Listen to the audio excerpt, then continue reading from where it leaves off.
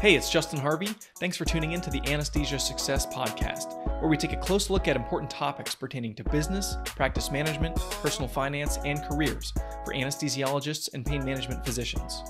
On this show, I work hard to take your critical questions straight to the experts. Thanks for listening.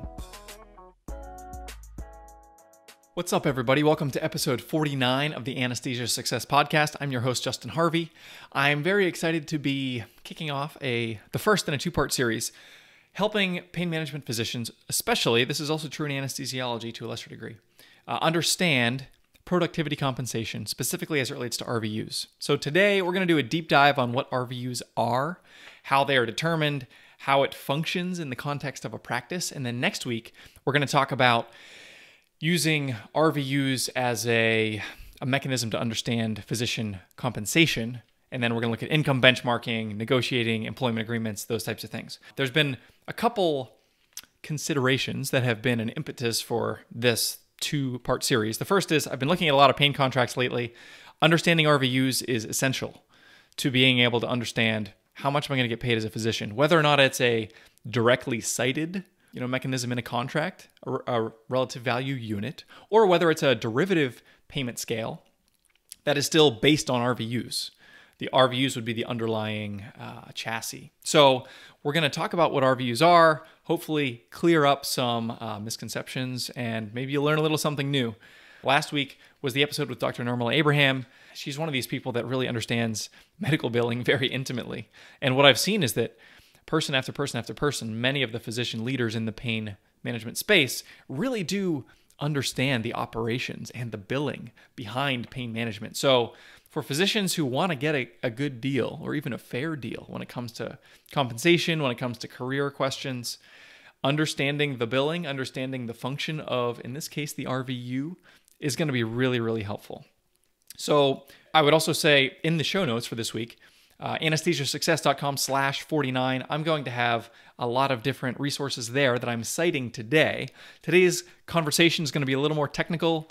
For anybody listening out there, I would encourage you to check out the YouTube video of this discussion. So if you check me out, Justin Harvey, I have a YouTube channel with Anesthesia Success. You'll find this content there, where there's going to be some visual aids to just guide our discussion, which is going to be a little bit technical, a little bit number heavy at times. So without further ado, let's dive in. We're going to talk about RVUs, relative value units. So here's where we're going to go for today's discussion. The first is we're going to talk about the history of what RVUs are. Second, we're going to talk about the components of the RVU calculation to say what are the elements that make up the total amount that a practice can bill for a certain procedure or a certain bit of care for a patient. And then finally, we're going to look at some real-world calculations of how the RVU calculation works and what number it yields and what percentage of that belongs to the doctor or is due to the physician's labor versus other components. And let me make a disclaimer at this point. I'm not a technical expert in medical billing. I am interested in it and conversant in it because it impacts a lot of my clients. So I work really hard to understand it. I've done a lot of research for today's content, but please, this is no substitute for having a qualified practice consultant or a medical billing consultant answer these questions in greater detail for you to the extent that you need to rely on that level of insight. So the history of the RVU system. RVUs are maintained by CMS, the RVU system, by Center for Medicare and Medicaid Services. This was founded, the current format for the way RVUs work was started in 1992 as a way to value physician labor and other treatment costs associated with patient care. It was set up in conjunction with the AMA and a Harvard study that created this new system in which RVUs have a place. So governing the value of the RVU, the relative value unit, is this committee called the RUC, which is the Relative Value Scale Update Committee. Relative Value Scale Update Committee. This is a committee of 31 physicians from all the different specialties, as well as some other rotating physicians that form this consortium and association where every year they hammer out any changes necessary in the RVU system, the way that procedures, the way that treatment is valued, and they assess any changes to the values of a procedure over time. So if a practice gets paid X number of dollars for doing a certain procedure this year based on feedback from the RUC. Next year, they may be up 10% or down 10% or 30%. There can be significant changes in the value of procedures over time. And this is actually can be very contentious and political, and that sort of goes down a rabbit trail that we're going to avoid at the moment. But the way that this works is the RUC creates recommendations that they pass to CMS. CMS will take that under advisement and make any changes to the RVU system and the values therein as it sees fit. And there's a baseline value right now for an RVU that grows over time, but currently it's at around $37. So for every RVU that a physician earns, it creates this credit with Medicare that says, Medicare is going to pay you $37 for that based on the service or the procedure that you did for that patient. Now, that payment isn't going to the doctor. That payment is going to the practice. And then the practice takes those payments and slices and dices and pays the physician some agreed upon amount that's, in most cases, is in some way derived from the amount of revenue that they produce. So if you saw a patient, just for very basic math, if you saw a patient and you did 5 RVUs worth of patient care, Medicare would pay your practice, assuming this is a Medicare patient, Medicare would pay your practice 5 times $37 for the value of your time. So in that case, it's 5 times 37 is $185 that your practice would get for the value of your time for helping that patient in that instance.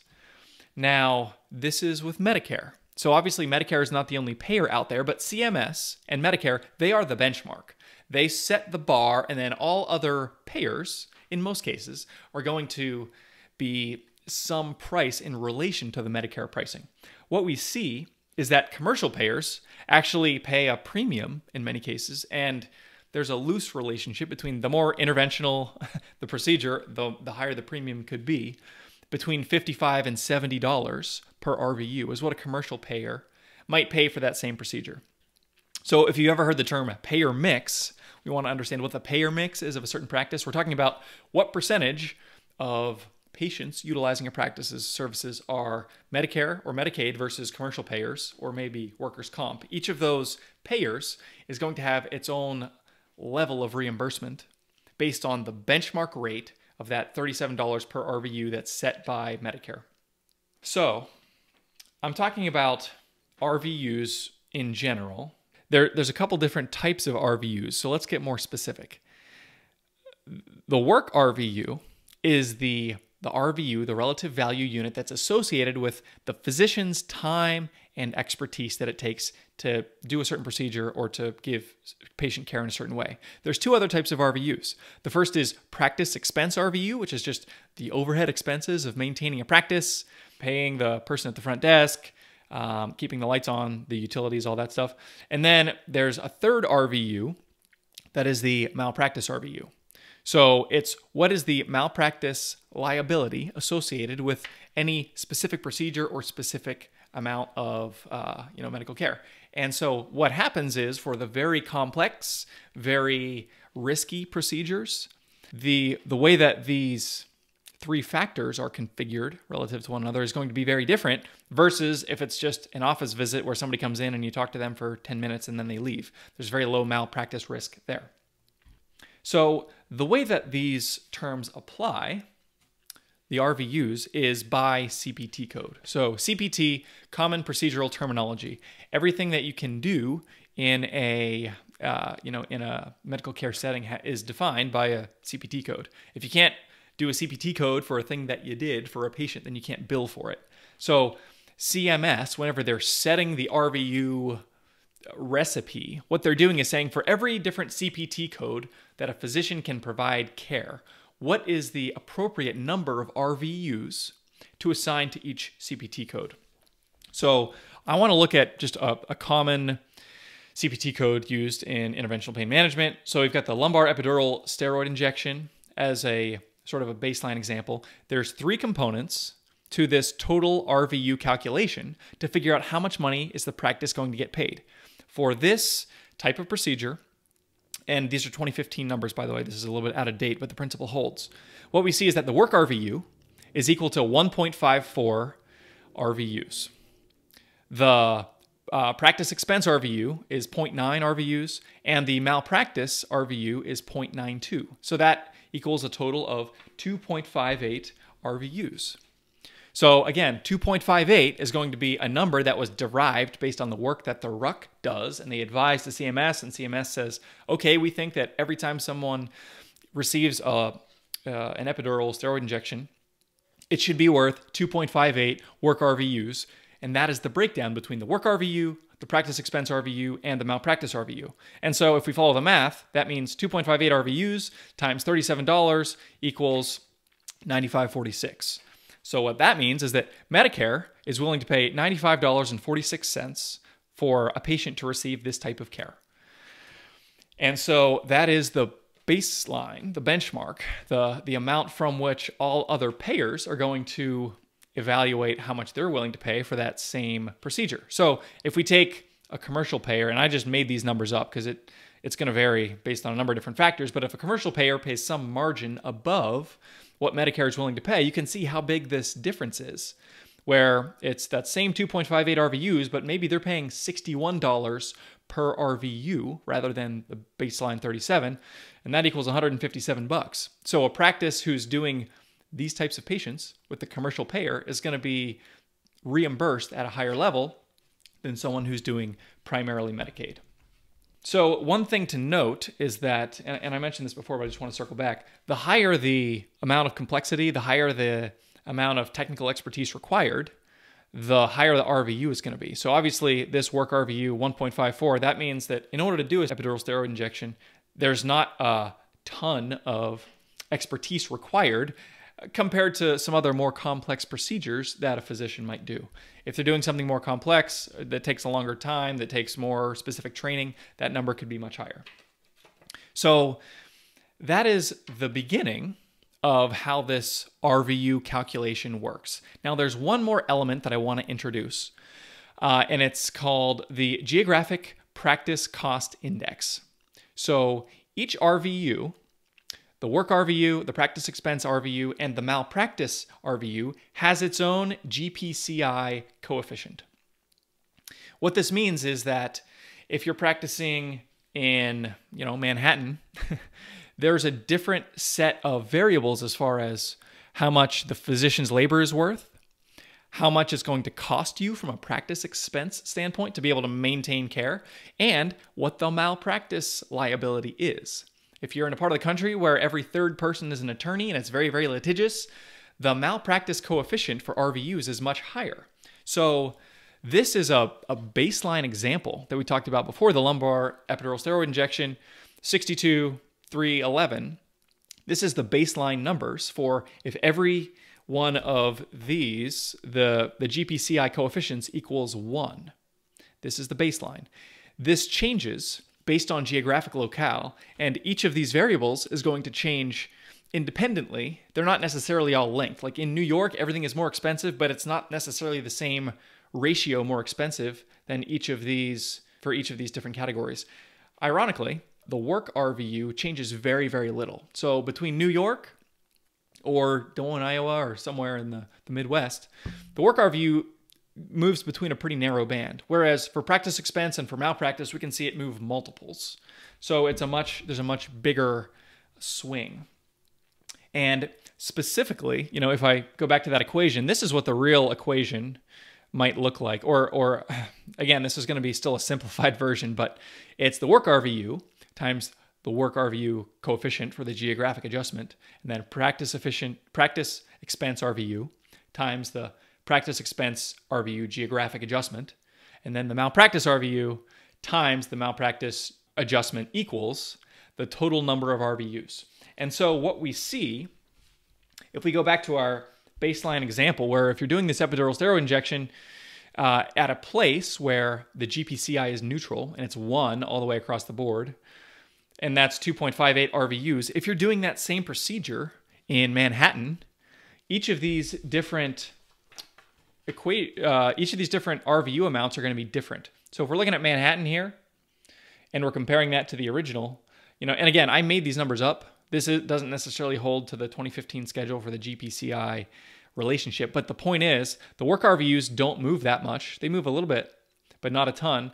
And then the big difference in reimbursement is going to come from practice expense and malpractice. They may be a multiple of what you're seeing at baseline. And so the result is a practice in Manhattan is going to get, credit for 5.5 RVUs, where somewhere in, central Pennsylvania might only be 2.5 RVUs. So that's how the RVUs vary based on geographic locale.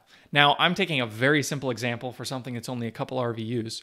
In reality, the work RVUs themselves can go anywhere from essentially 0 to 30, 40, 50. I think the highest is probably in the 50s or 60s, depending on the specialty and the type of procedure. If you're doing a very complicated, very risky type of procedure, and I'm talking about the work RVU only, you might have a work RVU component, that first variable in this 3-variable equation to equal the total RVUs. That work variable only could be as high as 35, 45 RVUs. And it's this work RVU specifically, that first variable, that is the operative variable, that is going to be the lever from which your compensation is going to be derived. So if you're looking at contracts, if you're looking at RVU targets, if you're considering employment agreements and you have a 7,000 RVU target with a pain practice and you're going to make $400,000 if you can hit a 7,000 RVU target, what that means is you need to produce 7,000 work RVUs as a physician in order to get compensated at whatever that base level is.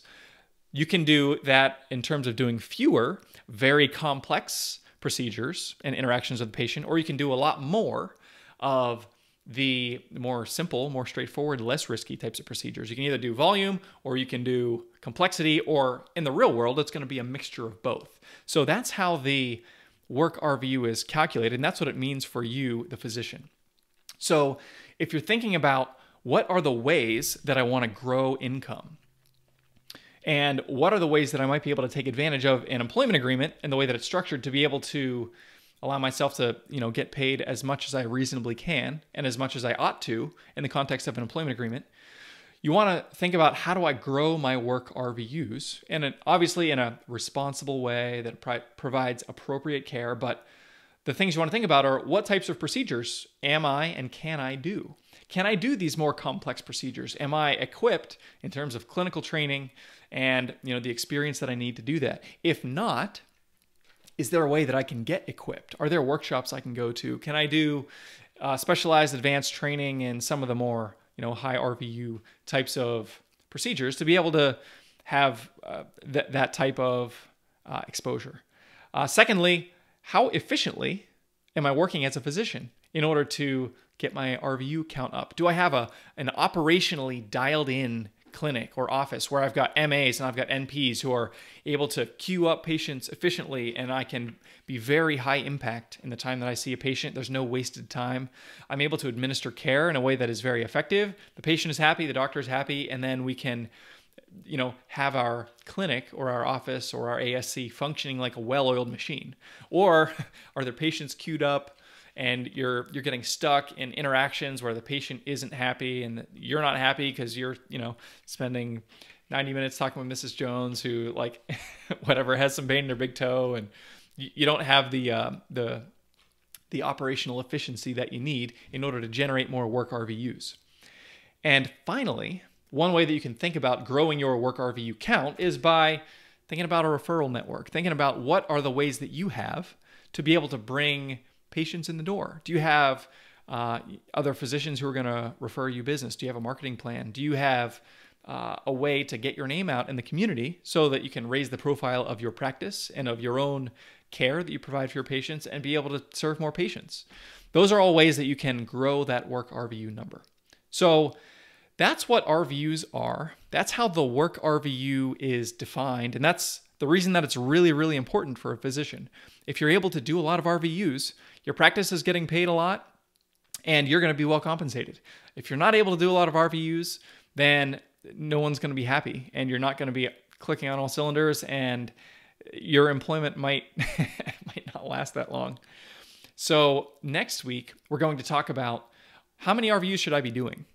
Specifically, again, in interventional pain, it's a specialty that lends itself more to the RVU calculations. So we're going to look at income benchmarking. We're going to look at understanding fair value. We're going to look at how that varies by geography and all the types of questions that you want to ask as you're looking at contracts, as you're negotiating, as you're trying to understand what are the upsides, what are the downsides of a certain employment arrangement. If I'm able to come in and I'm able to make sure I'm practicing efficiently and grow that referral network, and I've got a lot of patients coming in, or I'm able to grow my clinical expertise and do some more advanced types of procedures that are more high RVUs, we're going to understand what are the impacts of those things in your own personal finances. So that's all I've got for today. Would love to hear some feedback on this episode if you have any. Let me know if you have any specific questions. I would love to address them next week. And as always, thanks for listening to the Anesthesia Success Podcast. If you liked what you heard this week, head on over to anesthesiasuccess.com, where you can find more content and free resources to help you build a successful career in anesthesiology and pain management. If you wanted to leave a review in iTunes, I would also really appreciate it. Thanks for using some of your valuable time to join me today on the Anesthesia Success Podcast.